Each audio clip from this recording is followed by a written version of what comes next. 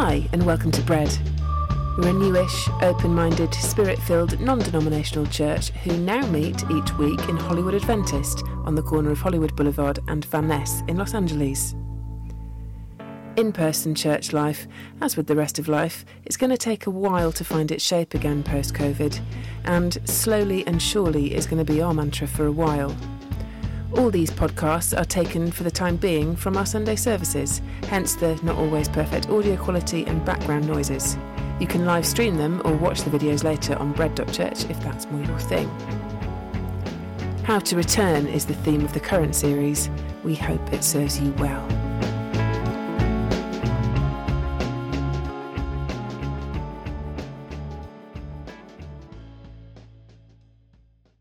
Do have a seat. Hi, I'm Hannah. If we haven't met before, I'm Ed's wife for my sins.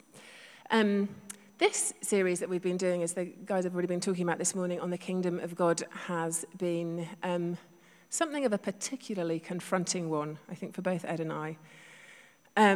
Because it really, really brings into stark reality for us the contrast between this thing that we believe in, this thing that we believe we're called to, this thing that we believe is ours in the kingdom, and the reality of what we see and everyone else sees in the day-to-day of life. Some of those things being the time that we live in, some of these feeling more specific to this particular moment, I think, for a lot of us. In the early 90s, an anthropologist called Robin Dunbar, having done extensive research on the neocortex of monkeys and apes, determined that the size of the neocortex correlated exactly with the size that these groups of primates naturally formed. So the bigger the neocortex, the bigger the troop of monkeys. Given the relative size of human neocortices to ape neocortices, Dr. Dunbar extrapolated from this data that the size of the human troop, i.e. the size or the number of meaningful human relationships that we have in his or her lifetime, ranges from 100 to 250. Now this theory is not without controversy, but run with me for a second. Because he had some pretty convincing historical facts to back it up. Archaeological findings of the dwellings of Neolithic villages in the Middle East, dating back to 6000 BC, show that the average village size was 120 to 150 people. In 1086, the average size of most English villages, according to the Domesday Book, was 160 people. Army units from the Roman Empire up until today's times contain an average of 130 to 150 people. Throughout most of human history, by the age of 35, Dr. Dunbar claims, people have had around 150 connections. And then that number dwindles as we reach old age.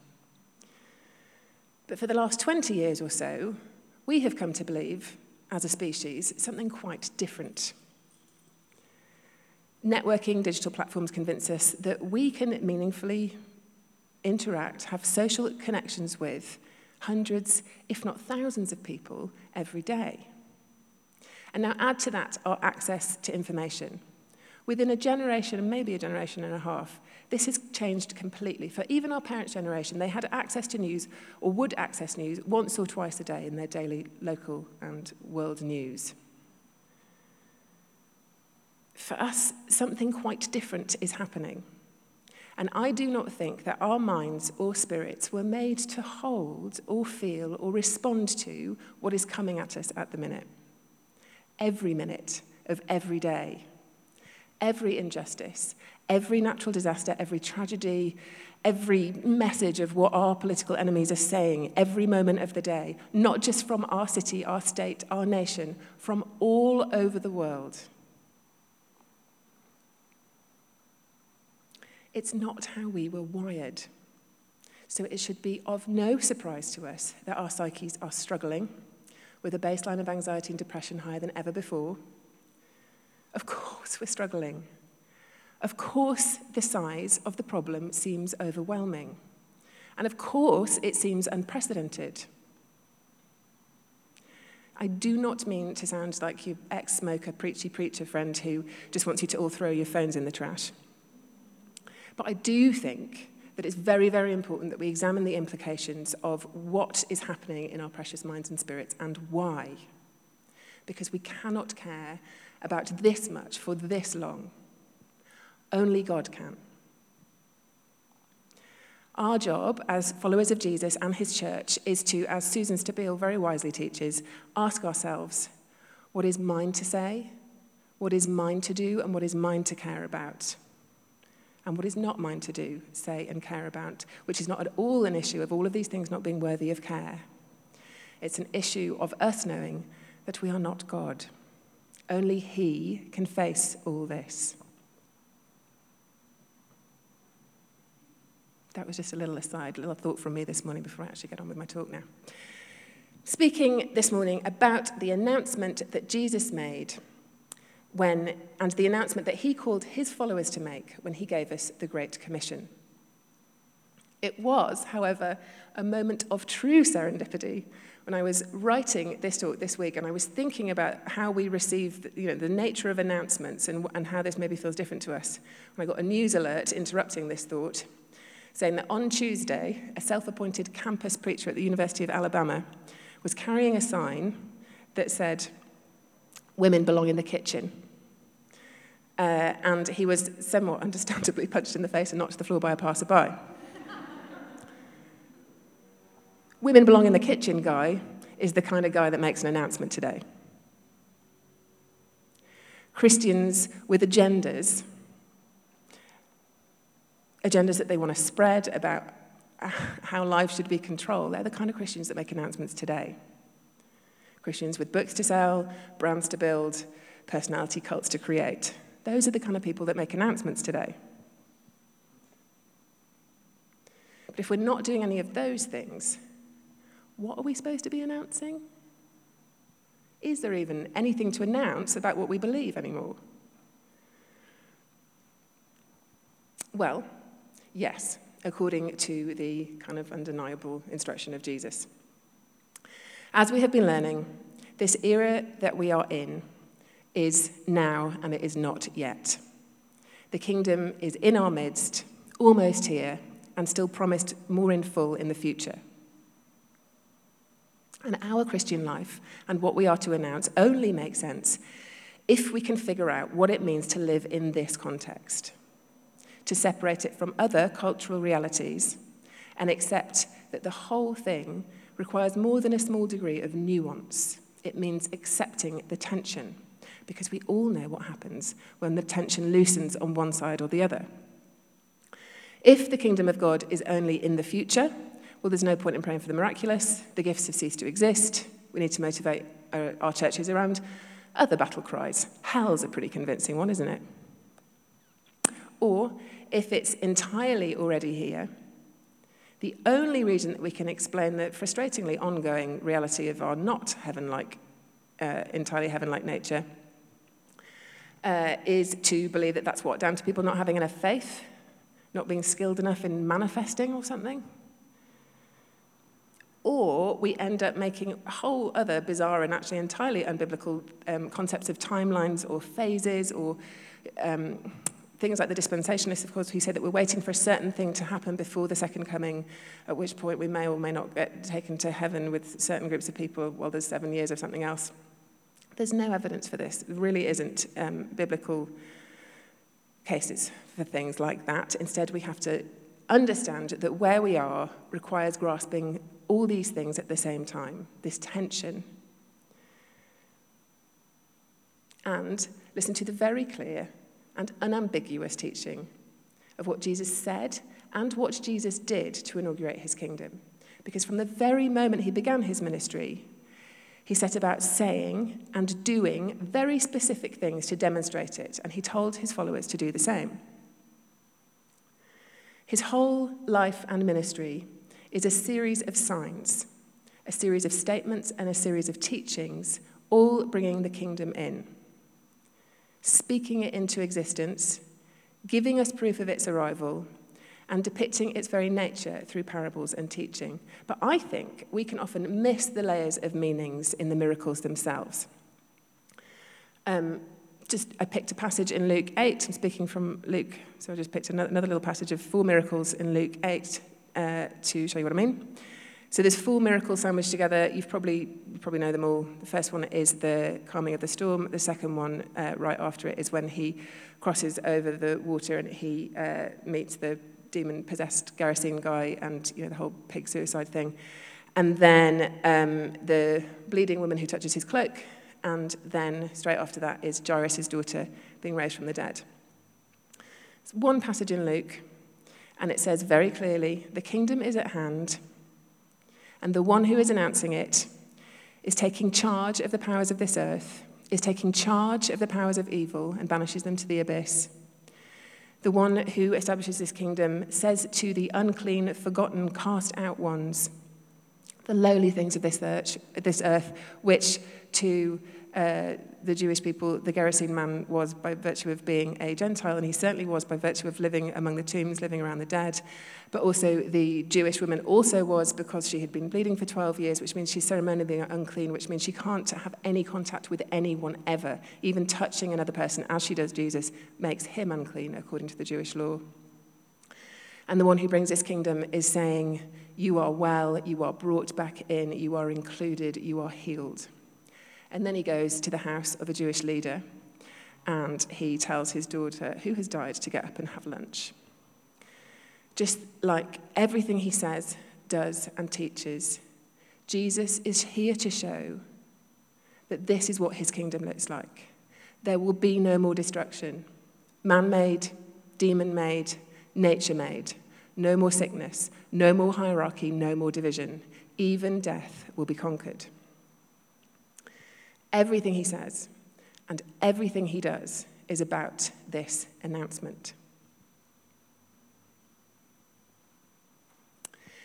Announcements in this era, obviously prior to printing press and Morse code, were made by specifically employed heralds. The Roman Empire commissioned a kerix, which is the Greek word, after Hermes' son, the messenger to the gods in Greek mythology. And the job of the kerix was to carry important state news from place to place, to arrive in a town and find a prominent place, and in a clear voice, make whatever edict or verdict was needed. And significantly, as it travelled, the moment it was announced, it became official in that place. And it's a New Testament word that writers use to convey this same sense, that by speaking it into being, Jesus was heralding in the new kingdom. It was his announcement that caused things to happen. And in the very simplest of terms, this great announcement was what he very clearly gave his followers to continue, because he knew that he wasn't going to be around to keep doing the announcing himself. He gave his followers what was known as the Great Commission, the big instruction to announce that the personal and ultimate reign of God at the end of world history has broken into this present world. It unfolds over a few instructions, which we're going to look at in a sweeping fashion from Luke and Acts. Firstly, Luke 9. When Jesus had called the 12 together, he gave them the power and authority to drive out all demons and to cure diseases. He sent them out to proclaim the kingdom of God and to heal the sick. Skipping to verse 6. So they set out and went from village to village, proclaiming the good news and healing people everywhere. Notice he did not just say, just go and tell everyone with words that the kingdom is here. The words of the good news were accompanied by deeds. Then a short time later, according to Luke 10, after this, the Lord appointed 72 others and sent them 2 by 2 ahead of him to every town and place where he was about to go. When you enter the town and are welcomed, heal the sick who are there and tell them the kingdom of God has come near to you. And then skipping to verse 17, when they come back, the 72 returned with joy and said, Lord, even the demons submit to us in your name. Again, when this message of good news is announced, the sick are healed and evil is cast out. Again, the great announcement was not just a message of words, but of signs and wonders as well. Luke 24, which is now obviously after the resurrection and just before the ascension, Jesus says, you are witnesses of these things, meaning what he's done and what he's taught and how he's risen from the dead. I'm going to send you what my Father has promised, power from on high. Skipping now to Acts. You will receive power when the Holy Spirit comes on you, and you will be my witnesses in Jerusalem and all Judea and Samaria and to the ends of the earth. And finally, Acts 2, the famous moment when the Spirit was poured on them. When the day of Pentecost came, they were all together in one place. Suddenly, a sound like the blowing of a violent wind came from heaven and filled the whole house where they were sitting. They saw what seemed to be tongues of fire that separated and came to rest on each of them. All of them were filled with the Holy Spirit and began to speak in tongues as the Spirit enabled them. Tongues that were miraculously the languages of all the Jews gathered in Jerusalem. 3,000 were added to their number that day. Everyone was filled with awe at the many signs and wonders performed. It's quite simple to be a follower of Jesus. Receive power and herald, announce, in word and deed and truth. And power, bring the kingdom wherever you go. This is just how it worked for the apostles in the early church. The news spread. In word and deed, bodies were healed, demons were cast out, jail cells' doors were flung open, the poor were looked after, the outcasts were included, and then new churches were formed, and then more people were invited in. More people were healed, more demons fled. The good news was announced to a wider and wider audience in word and in deed. And here we are this morning with the exact same instruction in the exact same interim era of the kingdom of God to be his witnesses in word and deed, in truth and love and power. If you are anything like me at this point, there's only one question circling your mind. And that is, why did they paint the wall behind me black? Why didn't they leave it white? It would have looked a lot better. Not that question. If this is so plainly true, that we live in the exact same era of the early disciples and the early church and all the power and all the stuff that they saw, then why is it not what we see? Why are the signs of the kingdom not 2,000 years later what the church is known for? Allow me to humbly hazard a few guesses. My first guess is based on everything I've ever personally witnessed and everything I've learned from people who have witnessed a lot more than me about the way that the Spirit works when he meets us in power and when signs and wonders occur. It's that the Holy Spirit cannot be controlled, predicted, or tamed, and we humans do not like what we cannot control, predict, or tame. We much prefer to legislate, teach, colonize, and spread. We can do that far more effectively, using other methods that are far more comfortable to us than asking the Holy Spirit to do whatever he wants with signs and wonders. Also, most theologians and anthropologists would agree that in the West, on the whole, we have rejected the supernatural because in basic terms, our needs are met. The Enlightenment set us on a path to being able to find our own answers, and post-war GDPs taught us that increasing numbers in society could afford to buy their own contentment. Medical sciences, if that's something we can agree on these days, taught us to set limits for what is possible in the human body. In short, it's very, very, very easy for us to keep our eyes fixed on the world around us. The supernatural just never really needs to come into it. Also, we just haven't seen it. A big part of the reason that I think that we don't see more of the miraculous, this essential part of the announcement, is because we haven't seen it. And as anyone who has done any of this stuff will tell you, the more you see it, the more you expect to see it, and the more of it you will see. It's just how it works with faith.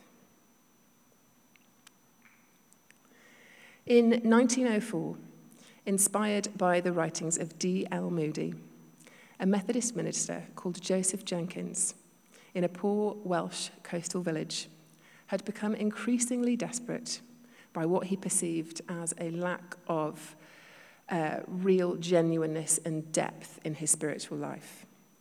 One night, he wrestled with God in his study, and he felt what he, in his own words, described as a blue flame coming and surrounding him and filling him with power. By all accounts, from that day forward, his preaching improved, and it was only a couple of weeks later when on a Sunday night he had a knock at his door from a 19-year-old girl called Florrie Evans, who had attended his church her whole life, had never really had much personal interest in anything before, knocked on his door and said, "The matter of my soul is almost killing me. I cannot live like this.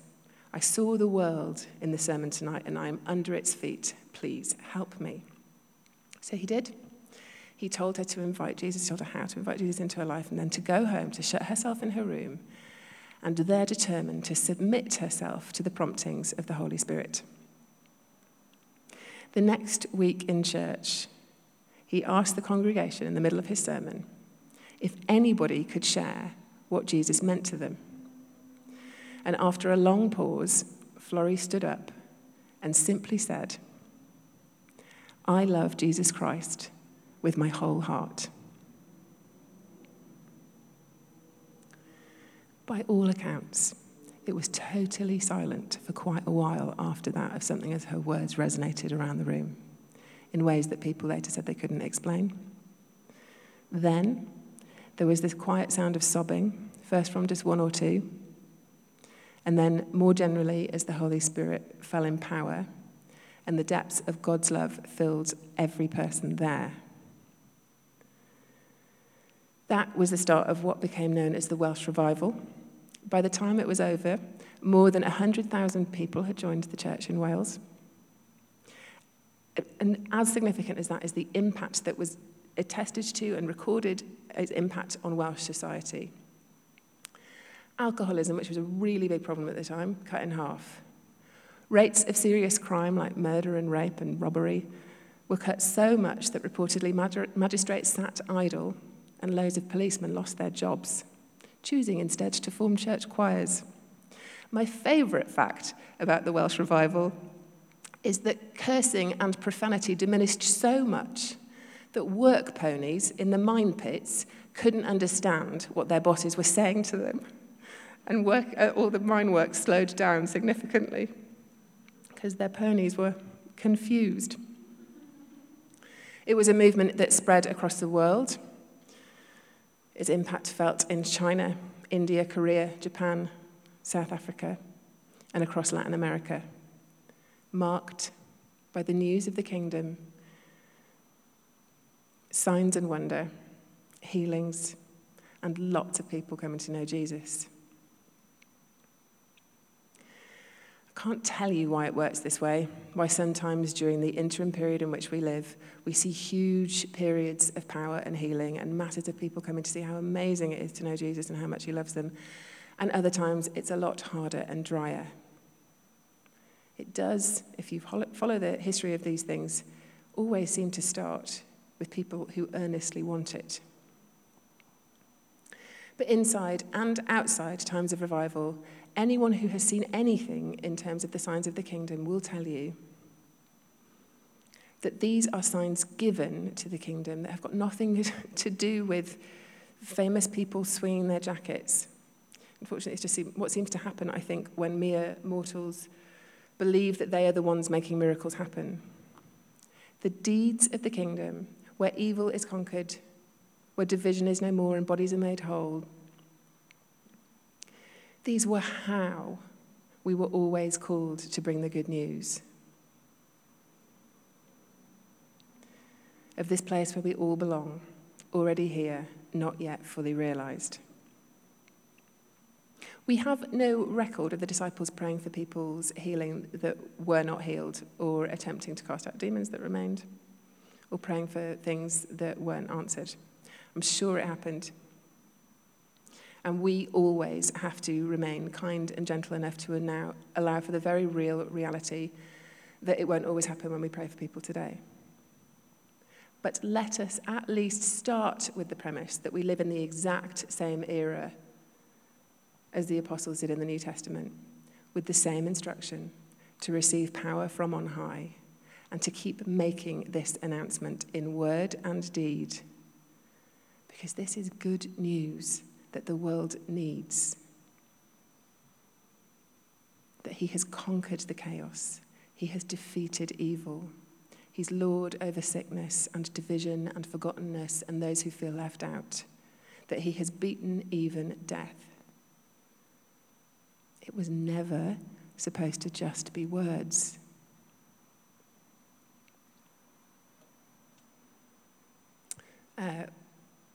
We will, as always, invite anyone who would like prayer to come to the front and receive it. But just a quick word about that. We didn't come up with the prayer ministry model, the way that we do it here. It was developed by John Wimber in the 70s at a church down in Anaheim. And you know, when I say the model, what I mean is the way that we invite people to open themselves and the way that we stand and put a hand on a shoulder, the way that the prayer keeps their eyes open, the way that we pray quite specific things about the Spirit and the way that he moves. I mean, there are important reasons for the way that we do it, what we do, but underneath it, there are much more fundamental truths. Firstly, it's the belief that the Holy Spirit is always at work to bring the kingdom in personal and loving ways. And obviously, he's omnipresent and we're all filled with him if we're believers, but this is something else. This is the belief that when we gather, when we worship, just as Ben said when we were singing, and when we preach, when we hear these things together, that the Spirit is at work in this room, wherever it happens. And anyone who saw John Wimber do his thing would agree that it was often characterized by a lot of waiting.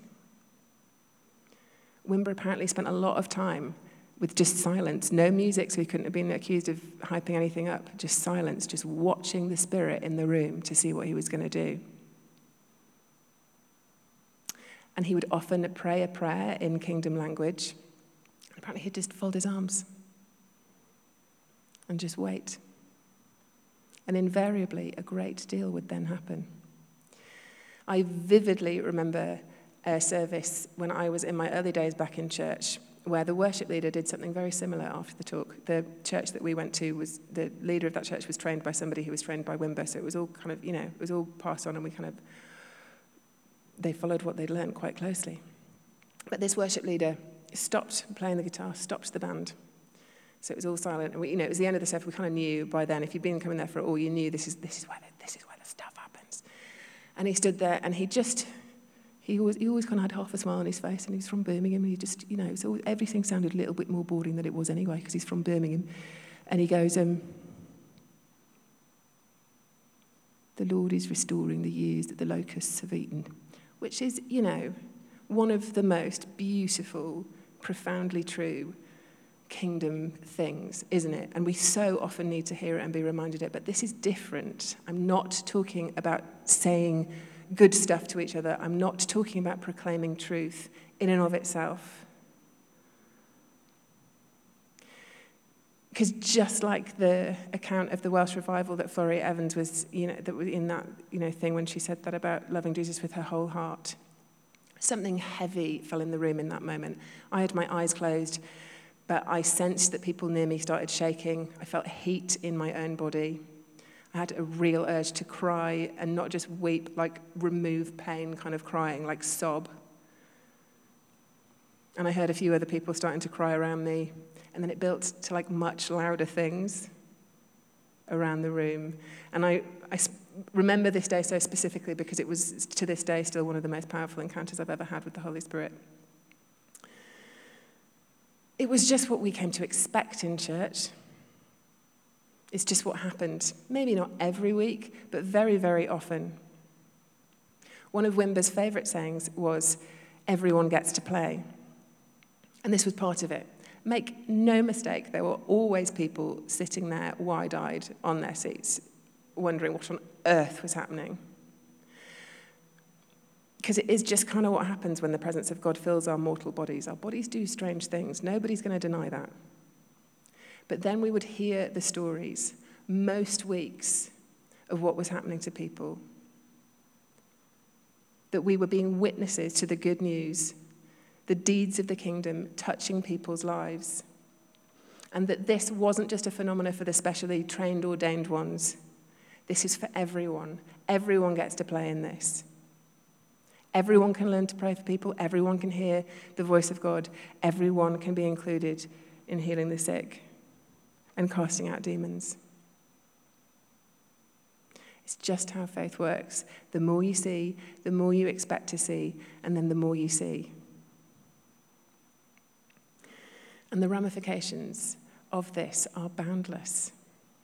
Because knowing this stuff and believing this stuff and seeing this stuff and expecting to see this stuff, it makes us the most optimistic, the most visionary people on earth.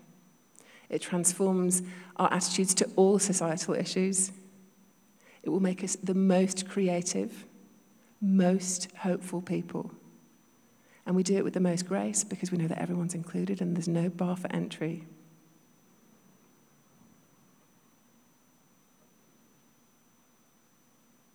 I think we will stand now and Ben, do you want to come up?